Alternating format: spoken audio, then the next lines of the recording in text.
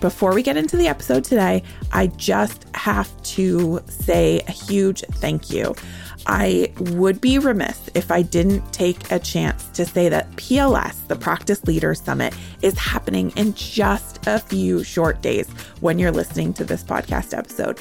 And that means we are all getting together in Greenville, South Carolina to celebrate the unique and wonderful position that is being a leader in veterinary medicine. We're getting together with some of the best and brightest practice owners, practice managers, and we are talking about the real challenges that face us when we run our practices day to day. And I am super, super excited. And this is a very different event.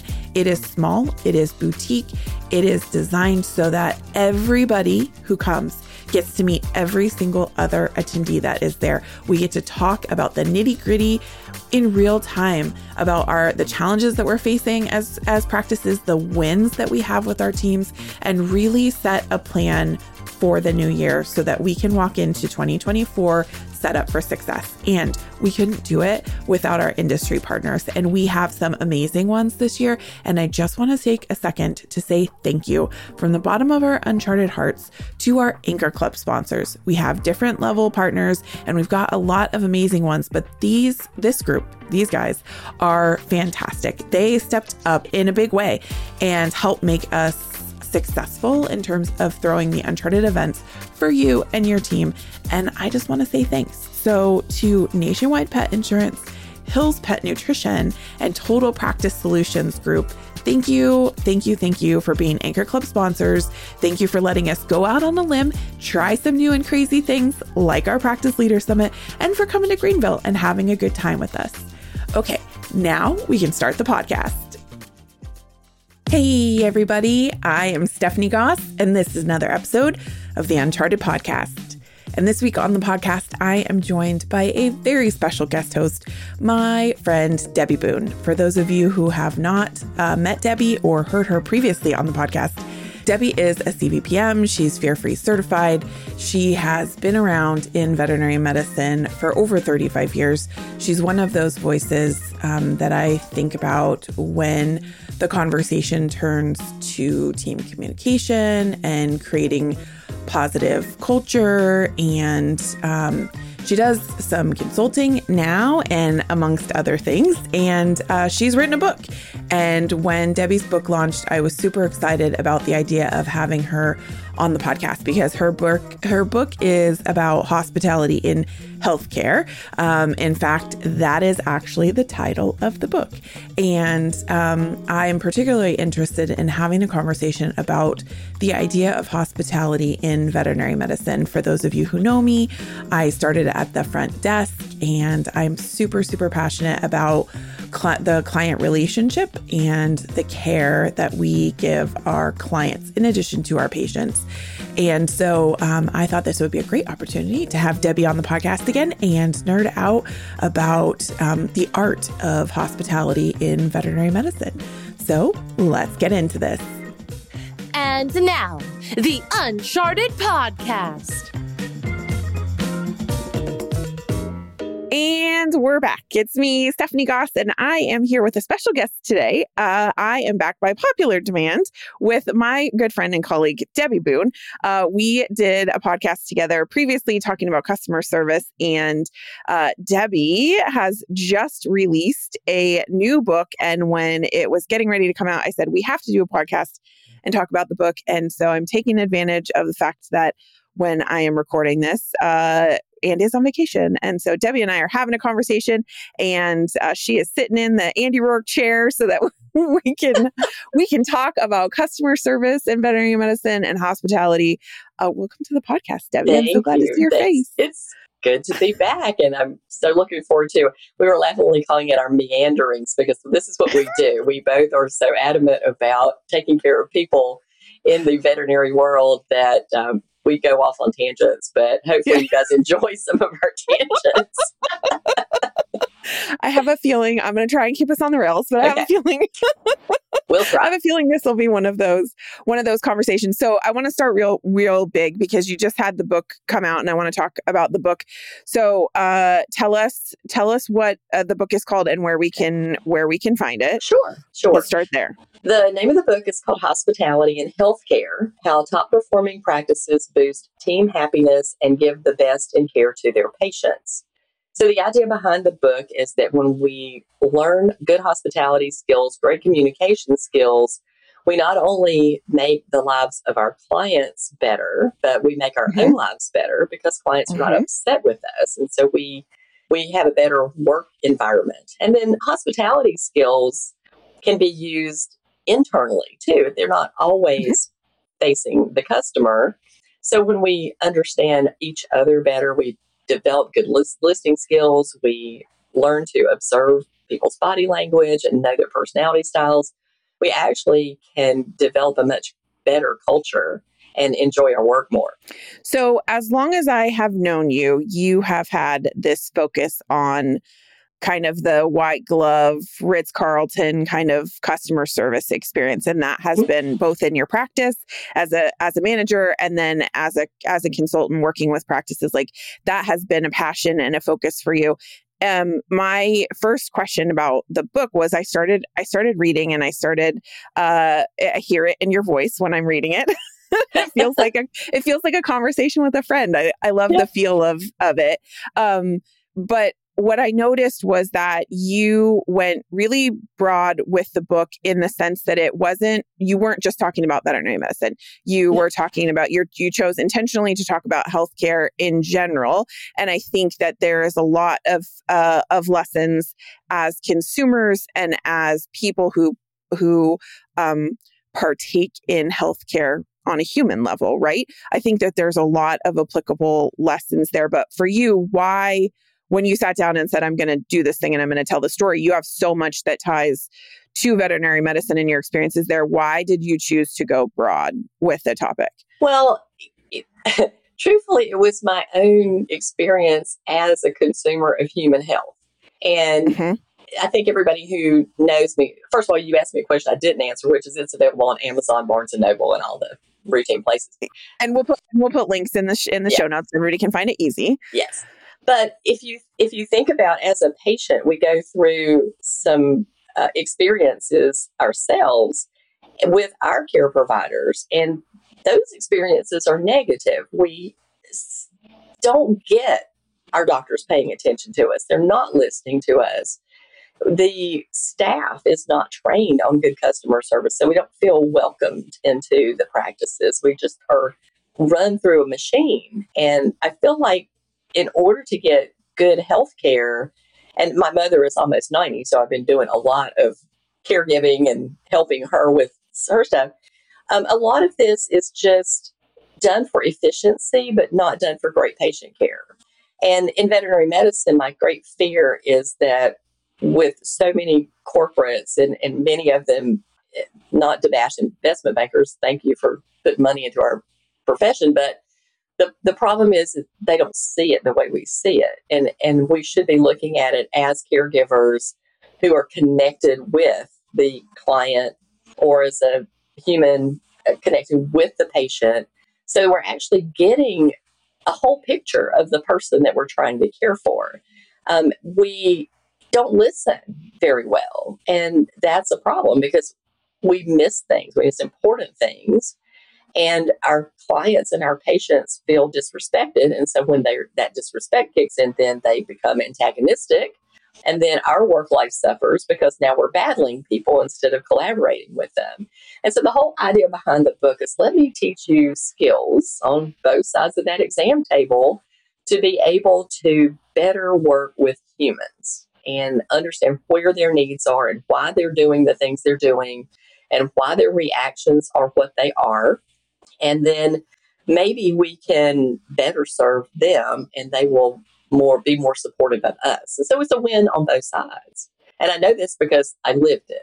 Right. Okay. So much good stuff there to unpack. So let's start with the human healthcare side, because I think Mhm. there's some really good parallels here to veterinary medicine. And in reading at first, I was like, Debbie, in my head, I was like, Debbie has so many experiences that relate to veterinary medicine. And in my head, I was like, why doesn't like she should go hard in the paint on like our stuff, because there's so much that you have experience wise that contributes to that.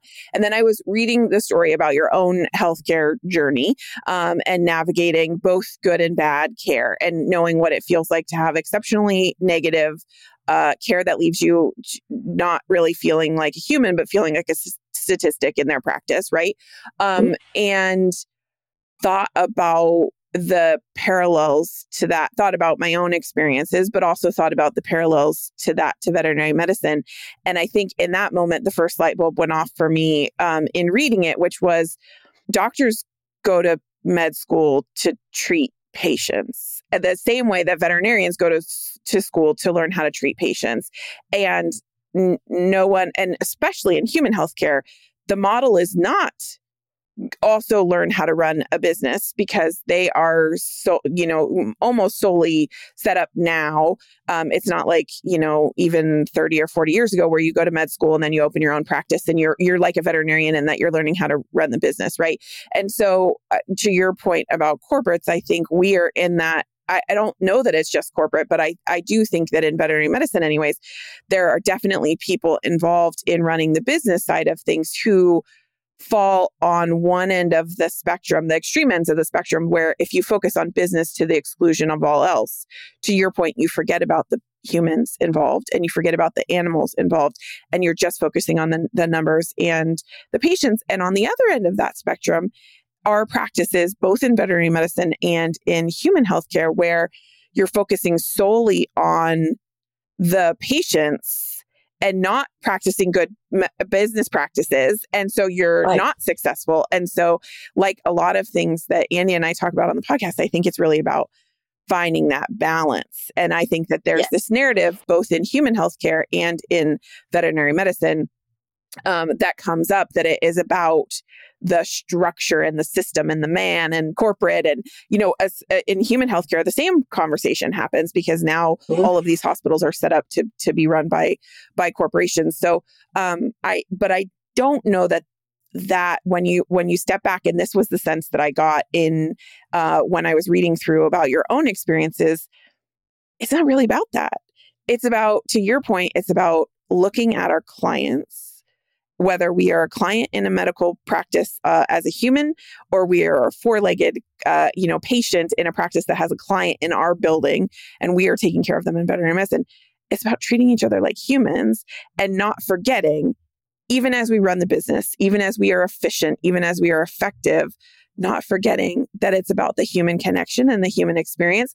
And how do we put that front and center and focus on not to the exclusion of not having good business practices, not to the exclusion of all else, but when we put that front and center and practice good medicine and take care of the people within our teams, our clients, that the money follows, right? And so, It that's does. a Yeah. message that I have always heard you had. And so I love that you, Yes. ultimately in the beginning, although I was questioning it as I read through your own personal story, and I don't want to share it because I want people to read it because it's wonderful. In reading through it in the book, and I was Yeah. sitting there with you in some of the situations that you were experiencing, and I could correlate that to my own medical experiences. And even if I couldn't, I think anybody who reads it would have empathy for you as a human being, as a patient, feeling like you are in a cold, sterile room and you are just another number in a practice. Mhm. And I hate when we have those experiences where our clients feel that way. And so I love that you chose to go wide and look at it from that perspective. Well, I felt like no matter what position you held in the animal hospital, if you had, almost everybody's been a Mhm. patient at some Sure. point in time. And so we tend to lose sight of the fact that when we're the medical provider, that at one point in time, we were sitting on the other side of the Sure. exam table, and tend to remember how it felt when you were unsure and when people were talking over your head, or when people were basically had your life in their hands and they acted like it was nothing more than a clinical problem to be solved. Just another day. And that you are just another day for them. Right. But it's never, I'd make a mention of the woman who was my radiologist when I was getting my ultrasound to diagnose me with cancer. And she was worried about her in-laws visiting. And I said, she was not the most stressed person in the room. I was waiting for a cancer diagnosis, and she was ignoring me completely and thinking about herself and talking about herself, to her coworker. So I feel like we need to pay attention to people. And that's really the premise of the book.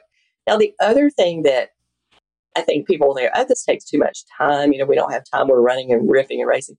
It doesn't take long. It just takes seconds. And it just takes awareness and concentration to not forget that there are people involved, whether it's the pet owner or whether it's the human being in front of you. These are people's lives, and the pet is important to them, or they wouldn't be in your door, right? This is something that matters to them. And we all know, especially with millennial and Gen Z generation, these are surrogate children for a lot of people. And so I used to teach my doctors, and this is, years back, you are furry children pediatricians. And I think I was, I was having a premonition of what it would become. But that's the way I felt like we should treat people. And it worked. Certainly it worked. I always laugh and say my practice owner retired with 3 homes. It works pretty well, right? If you listen. So we can do so much better. And the other part of this is by listening better, we actually speed ourselves up because we don't miss things. If we are intently listening, and the exercise I've always given to students when I'm teaching is, if you're trying to teach somebody how to actively listen, think about playing Simon Says. And when you were a child and you were playing Simon Says, and Simon Says sit up, Simon Says sit down, stand up, and you go, I messed up because I didn't listen. So we have that intensity about it. But when we do, and we listen without distraction, we don't miss things that matter. Like, oh, I was supposed to give this dog a bath before it went home, or, oh, he needed a rabies vaccine. The owner okayed it and I forgot to write it down. So those are the little things that slow us down, is missing those types of requests by clients, or missing subtle things that they may have said that all of a sudden will make your light bulb go off for the diagnosis and went, oh my gosh, you didn't tell me he swam in a lake full of green algae. Now it makes sense. Now it comes back. So we need to do better job listening, a better job asking those open-ended questions, which we're all taught to do when we are looking at conversation or diagnosis or talking to our fellow coworker. I know you and I, we've talked about being curious when it comes to coworkers, and we talk a little bit about being curious in this book, because curiosity solves so many problems rather than accusations. And so we have a client come in and this dog is emaciated or it's been limping, and I instantly make this judgment. So there's a whole chapter about judgment. So instantly make this judgment, this is a bad pet owner, when what we may not understand is this dog may have gone missing in a thunderstorm. It's been out roaming for 2 weeks. They finally got it back after putting up 500 posters, and it's coming into your door. And it's emaciated and looks terrible, but let's ask the situation first rather than judging. And I think we do that with people too. Our staff is like, well, she's always late for work. Or, and then we start going, well, why is she late for work? What's going on in your life that is causing you to have these challenges? And what can we do to help you overcome those things, rather than, the accusation that automatically puts people into defense mode? It never helps. And no, so there's two things that I think you hit spot on there. So the first one was when you were talking about human healthcare and your experience with the radiologist tech. That I think that we forget that.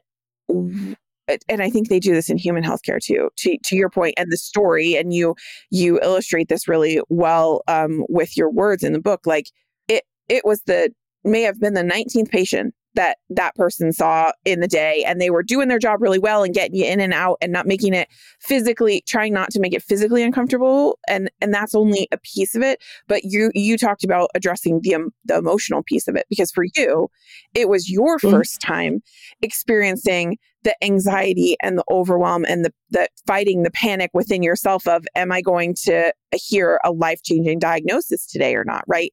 And it's the same for our clients, even on a very small level. You know, I think in veterinary medicine, we are really good at empathizing. And so when we do the big things, giving someone a cancer diagnosis, talking to them about the fact that their pet, needs to have a limb amputated, maybe it's time to consider quality of life, and you have the quality of life and euthanasia conversation. We do those really, really well. Where I think a lot of us struggle within our practices, and I know this ebbs and flows, and I remember times where vividly struggling with this with my team, is remembering in the day-to-day mundane to your point, to not judge and remember that it might be that client's first time. So we think about a puppy visit that comes in the door and they have 20 million questions for us. And we're like, come on, we've got to stay on time. We've got to get in and out of this appointment. To us, it's another process and it might be our 19th time that day giving the puppy or kitten conversation during puppy or kitten season, right? Like exactly.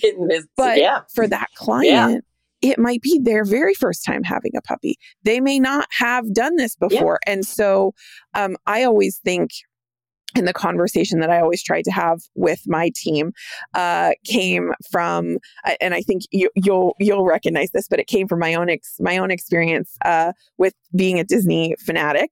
But also, I had a dream once upon a time. My life dream was to be a Disney cast member. Believe it or not, at one point in my life, I wanted to be the dancing Mickey in Fantasmic. And I hate Southern California, but I grew up in California. And I was like, I'm going to move to LA. I want to be the dancing Mickey. And I was a mascot all through university and high school. And so I was going for it. I wanted to be a professional mascot. Like that was the thing that I wanted to do.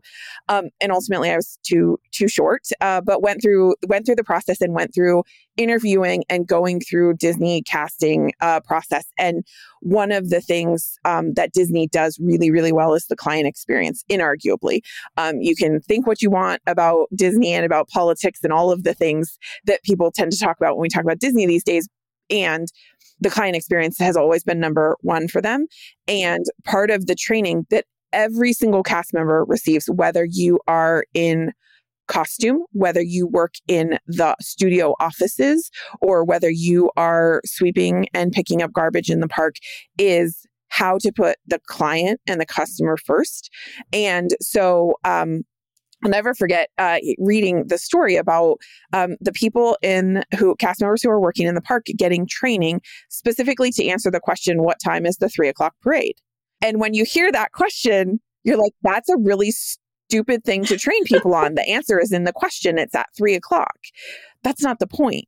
The point is when someone in the park asks you what time is the 3:00 parade, the answer is 3:00. That's what time the parade starts. And that's the point, is that their question isn't about where does it start at 3:00. Their question might be, where does it end? Where can I get the best view? What time will it reach me if I'm standing halfway through the park when you're asking this question, right? And so cast members are taught to your point, to ask more questions and dig below the surface and find out what is it that they're actually trying to answer. And I think that I have always tried to take that lesson in active listening and in not judging and in being calm. And really, I think in some ways, I put it at the top of the list, trying to treat every client like it might be their first time. And so even though I've already given the puppy spiel 8 times today and we're running behind and I want to get out of the exam room, I need to try and put my best foot forward and listen to what they're actually asking and treat it like it could be their first time having a puppy. And the reality is, we're not going to succeed all of the time. There are going to be days where we're busy and where we're rushing. And to the point that I think you illustrated so well with your own story in the book, you'll never know when you may know, but you may not know when you screw that up for someone else. And whether you make their first time or the most important day of their life so far, or that big news moment, when you mess that up for them and the ripple effects that it then has on them and their experiences and other people who interact with them.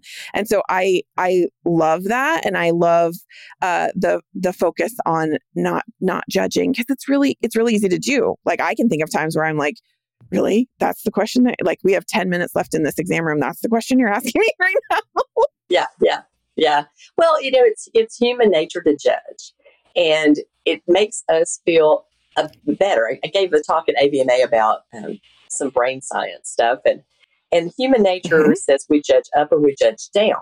Right. So am I or are you better than me? You? And so, yes. So then I'm judging and going, yeah, I'm a little better. And then, are you better than me? Sure. And that's where imposter syndrome comes in, because we're judging other people as better than we are.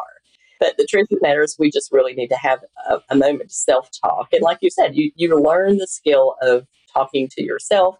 And this comes into the self-awareness part of it. So I talked about self-awareness. I went to the Veterinary Innovation Summit last year, and I listened to Dr. Tasha Urich, and she was giving a talk on self-awareness. And the light bulb started to go off. This is just wonderful, because we are not self-aware.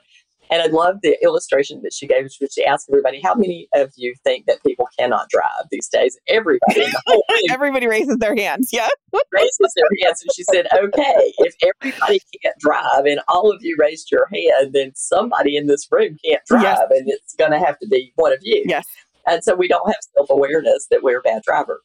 And that's just part of it.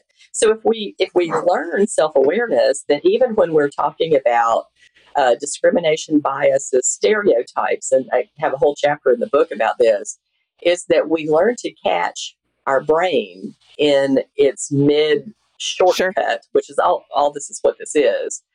And we go, stop, this is not sensible. It is not smart thinking. It is a reactive thinking, where my brain intentionally tries to conserve energy, because this is one of the things, it's kind of my geek out topic, is neuroscience. And when I started studying the brain and what it does, and there's shelves of books behind me with all kinds of ridiculous information for some people. But anyway, if we start to think about that, and our brain intentionally tries to conserve energy, and it does this by quickly making decisions and judging. Otherwise, we would be exhausted if we had to decide everything in our environment instantaneously. We would be exhausted. We wouldn't. So the slide I used was, okay, we put some people up and they're in uniform. There's a police officer, and there's a nurse, and there's a firefighter, and we're a doctor, and we go, oh, we know who these people are. We judge them.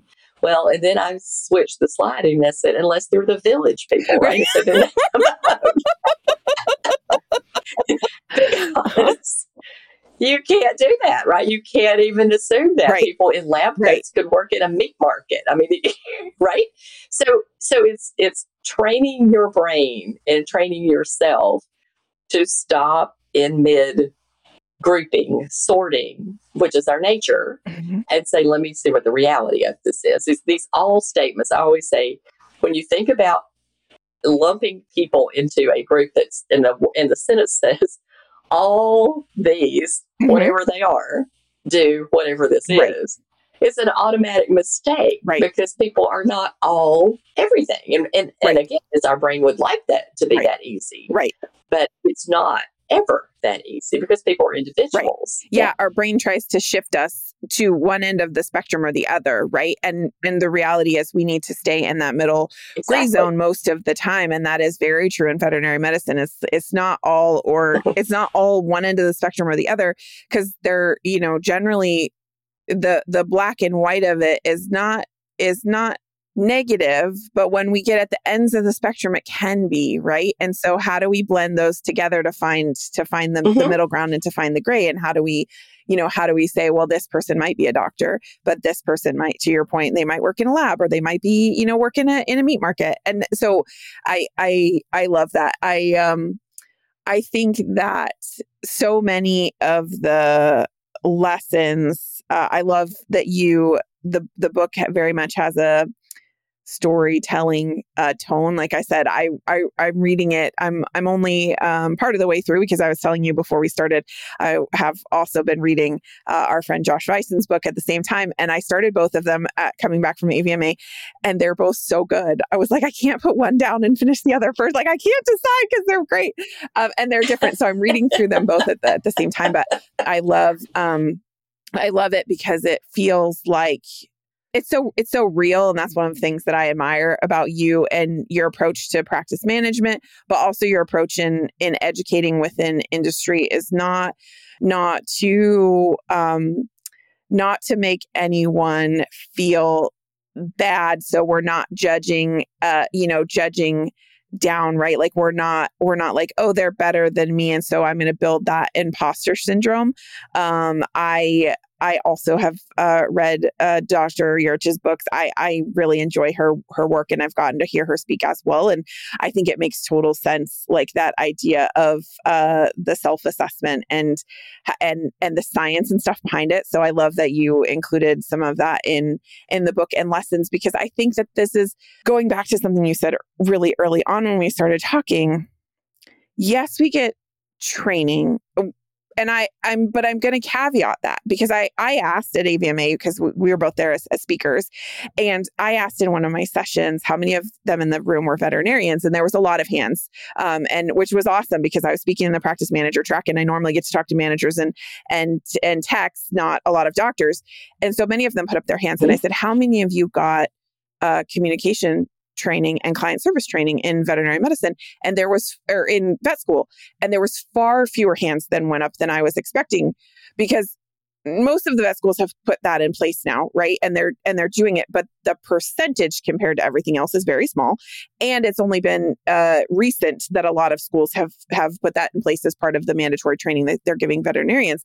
And some of it's only 2 weeks. That's the other thing. It's not long enough to really make it stick. Right. And so we're getting, like, yes, veterinarians are getting some of that training, but I would say when you think about the vast majority of our teams, how many of us get actual training in listening, in active listening, in client service? Like I might have had experience in waiting tables or being a barista. I might have customer service experience or hospitality experience, going back to the book, like working in a hotel, where I have, by the nature of the job, learned some of the lessons. If I'm really lucky, I might have had the experience of working for an employer like Chick-fil-A or Ritz-Carlton, Disney, Neiman Marcus, like the high-end employers who are going to put the time and energy into actually providing that training for teams. But the majority of us, even when we work in customer service fields like veterinary medicine, don't actually get that formal training. We just have the expectation as leaders. And I say we because I include myself. I have done this and made this judgment. And it's something that I am now conscious of as a bias and actively trying to work against it, where I just assume that if I am hiring someone for a client service position, that they understand the rules of engagement when it comes to client service. The reality is, we have to learn that. And to your point, we have to practice it over and over and over again. And so telling someone once, this is how I expect you to react when a client walks in the door. I want you to stand up. I want you to greet them with a smile.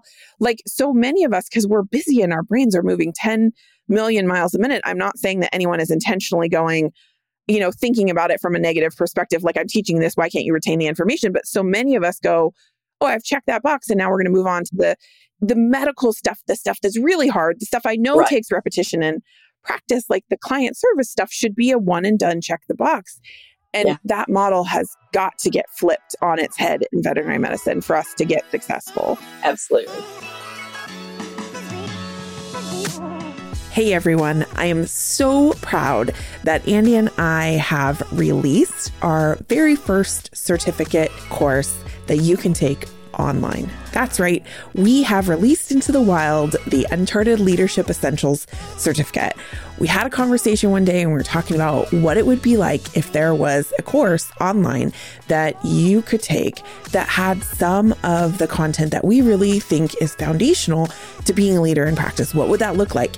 And let me tell you, we dreamed some big dreams that day, and I am so excited that part of those dreams is now coming true and coming straight through the interwebs to your computer. That's right.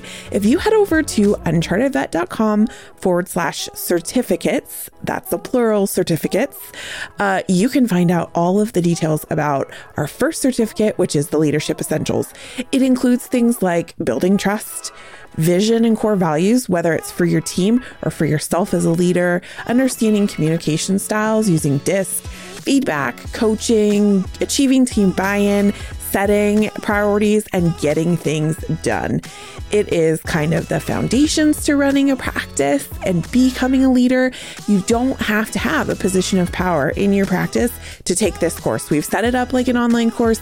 It's got modules, so you can do a little bit at a time. You don't have to sit down and do a whole hour-long course at a time. You can do it on your own time at the clinic. You can work on it at home if you want, but regardless, I want you to check it out because I am so, so proud of this. And I am so excited to see what you all think. And I know Andy is too. So head over to the website at unchartedvet.com/certificates, plural, and check out all of the information that is there. We can't wait to hear your feedback. And now back to the podcast. I was recently at the Vet Partners meeting, which was right before AVMA, and listening to the challenges of the crisis that we have about a shortage of veterinarians, a shortage of technicians, and everybody was talking about utilizing your technicians better. And I agree with all of that. I think that's important. But I think the missing piece of the puzzle is that we're not teaching our teams how to handle the public. And this is a public facing job. And so we're setting them up for failure and to live in an environment where people are constantly beating them up verbally, sometimes physically, quite honestly, in some of the environments. And a lot of that comes from we set them up for failure. We did not teach them how to manage a situation before it escalated to the point where it became a meltdown. I often think about the recent event in the animal hospital where the guy got shot, and I thought I would have, if I was a fly on the wall, could have I coached it so that it did happen? And I think, yes, I think somehow in those conversations between those two people, they escalated rather than de-escalated because they didn't have the tools. And that's so frustrating to me because they're not hard to find. When I was managing hospitals, my staff had to go through training modules. And one was called Gold Star Customer Service. And the other was the employee manual, because nobody ever reads the thing, right? And then common telephone questions and the answers, and then preventative care protocols and the components of and why, those things were important. And my CSRs were all trained on those things. And then once they passed the modules, they got $1 an hour raise because they were now much more valuable as an employee. They were, and you got to figure this was like in 2005. So $1 then would be the equivalent of like $3 now. But once that happened, there was such a confidence level in all those team members that had that training. And there was a really consistent message from the front of the hospital to the back of the hospital about what we believed, how we did things, why we did the things that we did. And then everybody could educate the clients. And that was what I've always considered our job is, we think about, we provide medical care, but primarily we should educate people about not needing us. How could they not need us? And that is certainly much better for our patients. But we don't take the time to train those things and look at it from how can we help our clients? In the book, there's a chapter called Who's the Hero of Your Story? Hint, hint, it's not you. And so when we look at what our place and our role is, it is not to be the hero of the story. We are the wise counselor to the hero, who is the client. And the patient is usually the challenge or the dilemma. that we are following, the path of to the happy ending, because the happy ending happens for the patient, but it happens for the client when the patient's well or the resolution happens. And instead of us coming in going, we are the savior of all things, we're like, no, we're here to coach you how to be a great pet owner. We're here to coach you how to get this pet through this illness. We're here as your support. And when we start to look at ourselves as collaborators rather than authoritarian figures that dictate down, we get much more cooperation from our clients. They certainly think we walk on water because they don't get experiences like that in the world. And our patients are the winners because the patients get it. And the same thing goes for human health. When we feel like the team has our back, when we feel like they're truly listening to the challenges that we face, one of the simple things that we have to start thinking about what it's like to not fit the normal mold. And so points are made in this. I don't think you might not have gotten into it yet, but the simple act of filling out a patient history form, if you are an adult and they want your family history. What if you're adopted and you don't know it? There's no place for you to put that. Or you're estranged from your family. There's no place for you to put that. And then what if your child is adopted? And then you have to go through all this. So there should be right. Give us more information. A place that says, I don't know my family history. It's a simple thing. Give us some more information. And then why do we have to repeat it over and over again? Why do we not have a system in place that says, hey, I had you fill this out when you were a new patient. I'm guaranteeing that your parents who were 86 when they died probably haven't had any new health information that we need to add. So maybe we can build onto it. Well, why don't we have and say, we have this information, you don't need to fill it out again. It's aggravating to people because we didn't pay attention to the information they get. Right. It's that same experience when we ask, clients to give us a detailed history, and then we ask questions. And I'm not talking about clarifying questions, right? I'm talking about the obvious, same questions. It's frustrating for them, and they get aggravated. It's that same experience that we have as in human healthcare.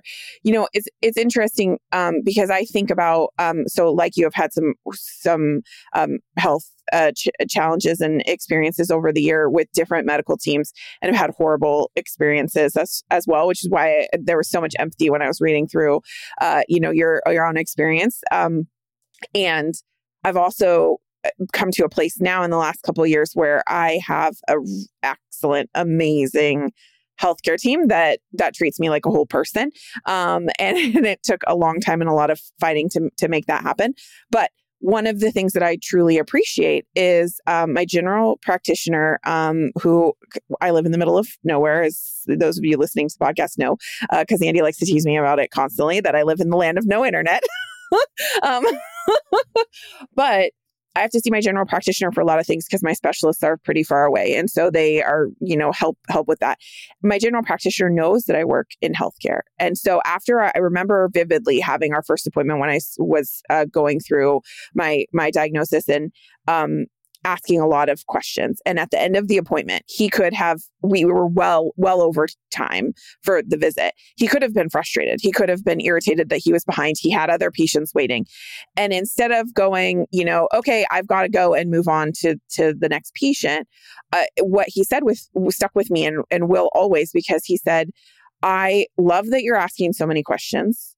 And I love that you have he's like, now I understand you're in the healthcare field. He's like, I would like to set up your appointments differently in the future. He's like, I would like to set you up for extended appointments because the things that you and I are talking about are a different level than I would be talking about with a patient who has no medical knowledge. Like, I'm asking questions about the drugs and the pharmacology because I have that knowledge.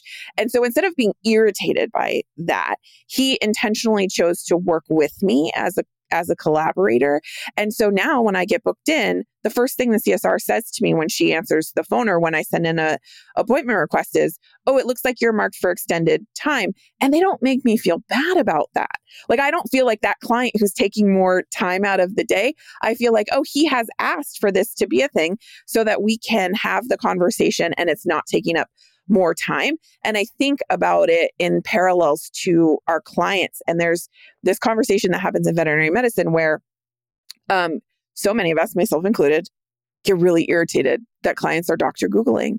And when we step back and we take the emotion out of it, aren't we glad when we have a client who comes in who is taking the time to educate themselves?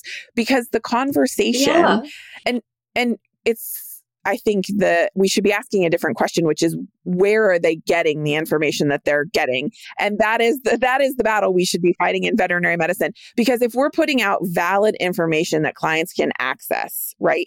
And not that when we think about Dr. Google, we kind of lump it under this, it's all quack, crap umbrella, which is bullshit. It's not true.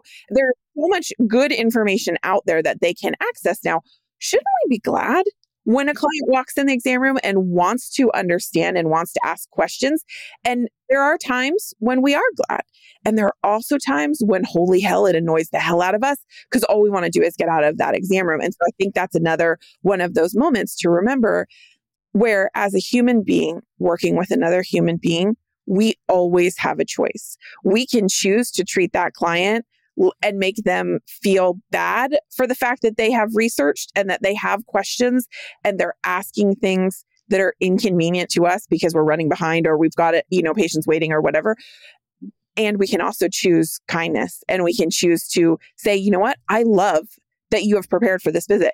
I want to be able to answer all of your questions, and my next appointment is waiting. Can we schedule a follow-up consult by email, or can we schedule a follow-up where we can come in an extended visit and I will happily answer all of your questions? Give them a plan, because when we do that, they're not mad about it, and they're willing to be partners in the healthcare conversation with us. Exactly. And that's it. And, it is about the partnership. Well, I've always been very frustrated with any business who asks you what your occupation is, and then never looks at these papers again. Like, why did you even bother? When if you looked at this, you would see that I have been in healthcare for 35 plus years, and you can say some stuff to me. I actually know anatomy. I know some things, right? And so we can talk at a different level. But, there's other aspects too. I mean, we also will look at people from, especially veterinary medicine, coming in from the human side and immediately do the eye roll and go, oh my God. It's the nurses are the worst, right? They're going to try to treat their pet. So one of my very best clients was a nurse. She was voted the best nurse in the state of North Carolina. We absolutely adored her. That's awesome. And when she moved, she kept driving to us 2.5 hours for her care. So that was, that's the bond we had with our clients. But this was an exemplary person as a nurse. She didn't try to treat her animal. We had another one killed her dog by giving it Advil, but it's a whole different story. It takes all kind, right? and let's be real. Like, again, remember that we have the choice, because to your point, we roll our eyes when we see that someone in human healthcare is coming in, but aren't we also, and I don't mean all of us, but think about it. How many of us know someone in veterinary medicine who treat ourselves because we know about veterinary medicine? And so we choose to self-treat or start ourselves on cephalexin or whatever it is. Let's take it. I took my own x-ray to the orthopedist when I broke my finger. But here's the thing. My x-ray was digital and theirs was not. My x-ray was so superior to their stuff. I went, you don't have digital x-ray? This is a hand specialist. Are you kidding? Like, yeah, I know. I said, look, I understand. You hate it. We hate it. But I did it anyway. So here it is. Right. Yeah. Just confess it off the top of your head. But, and I think I love the example that you gave about saying to that client, I would love to continue this conversation because I'm so glad that you asked these things, but I've got another client waiting and I'm committed to being on time, just like I was for you. So let's set up another time. Let's set up a phone call or email each other back and forth. We can do that because then the clients don't feel like you're just blowing them off and you don't care, but they also appreciate the fact that you have a commitment to being on time because they want you to be on time for them too. I just don't understand why we think we can't say the graceful no, right? It's setting the boundaries. It's setting the expectations. I can remember a conversation I had with a client one day who was extremely anxious about her dog. And yes, I think she had some issues, but she called her practice 52 times before lunch. And the staff is just like, ah. So when she came in, I said, let's just sit down. Let's just sit down and have a conversation. I said, Nancy, why are you calling us so much? I said, we can't even look after Casey because you're calling us all the time. Don't you want the doctor to look after him? She said, yeah. I said, then she can't be on the phone with you and look after him. She said, I know, Debbie, but I'm so anxious. I said, well, please just try to understand that we are trying to help him, but we can't if you're constantly pulling us away. So we're going to call you as soon as we know something. We understand your anxiety. We appreciate your anxiety, but you're killing us here, right? You're killing us. And so she's like, I know it's my anxiety. So we can say things to people nicely. We can let them know that, our doctors have lives and that they are not going to be coming in at 3:00 in the morning just because you want them to fix a broken toenail. These things are not going to happen. But there's a way to do everything. And I think that is the training that's missing. We put a hand in people's face and we say, no, we can't do these things. Instead of learning how to say, we're happy to help you. Here's what I have available. How can that work for you? Now let's work together to find a solution here. But we don't train people to do those things. It's just the automatic, no, I don't have time. We don't do that. I love it. I feel like the book is so full of lessons that you have learned as a leader. But where I want us to end is there a leadership lesson that you have come to appreciate now where you are in your career that you wish that you had learned before you became a leader? Wow. We don't have enough time for this. I think the most important thing that I have learned is going back to the questioning. It's just being curious and asking people what's going on with them. And that goes for clients that's when was solving conflict problems, just asking those questions and not trying to get my point across or not trying to be judgmental or upset or irritated or angry. And to learn that self-control that says, no, let's find out. Let's keep digging until we find out. One of the quotes, it's in the book, but it talks about when therapists and psychiatrists are being trained, it says the problem that the patient brings to you is never really the problem. So you have to keep asking the question. And I think that looking at the problem on the surface, it may seem as this, but then once you really start to figure out and dig down and ask questions and care about people, then you're going to find out that the problem is not really the problem. So why is that person late for work, 3 mornings of the week? Because their kid just turned 2 and decided to go to school naked every day. That's why. So, these are the things that you find out when you start asking questions. And these are real. Yes. Or like your client who called 52 times in the day. That's a lot of times when we get I have huge amounts of anxiety, and I will never forget being in the exam room with a client just like that, having the similar conversation.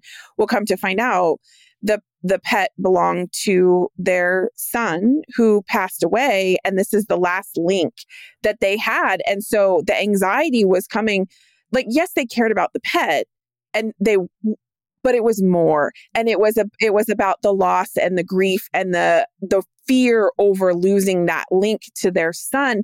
And now all of a sudden, the whole team has a radically different perspective on, Nancy calling 52 times before lunchtime, right? So I think that that's a great answer. I love that. I love that one. I was like, ask more questions, and I love it so much. This has been so fun, as it always is, talking to you. So I'm going to drop links in the show notes if you want. Like, I'm just going to go out on a limb and say everybody should have a copy of this book in their practice. It's wonderful. And I will give you more feedback when I actually finish the entire thing. But I'm loving it so far. The book link will be in the show notes along with the link to your website. And we were talking about Dr. Urich, and I'll put the link to her reference in there as well. But one of the things I love about your website, Debbie, besides being able to contact you is that you've got a list of recommended books. And so if you're like, I'm nerding out on this, I'd like to find out more about this kind of stuff. There's some great books on your list. I was spying it while we were talking. And so I'll put that in the show notes as well, so people can find you and find all the things. Thanks for the conversation, friend. This has been great. You're welcome. Always a pleasure to be with you. And I'm glad you're liking the book so far. I can't wait to hear your feedback. I value your opinion since it's so much like mine. Well, let me fluff your pillows, as Andy would say, and tell you that so far I am loving it. And when you read it, now you've heard Debbie and I have a conversation. Tell me if you read it in her voice, like you're having a conversation with a friend, because that is certainly how I am reading it. It's wonderful. This has been great. Have a fantastic rest of your week, everybody who's listening, and you, Debbie, and we will see y'all next time. Bye-bye. Well, gang, that's a wrap on another episode of the podcast. And as always, this was so fun to dive into the mailbag and answer this question. And I would really love to see more things like this come through the mailbag. If there is something that you would love to have us talk about on the podcast, or a question that you are hoping that we might be able to help with, feel free to reach out and send us a message. You can always find the mailbag at the website. The address is unchartedvet.com/mailbag, or you can email us at podcast@unchartedvet.com.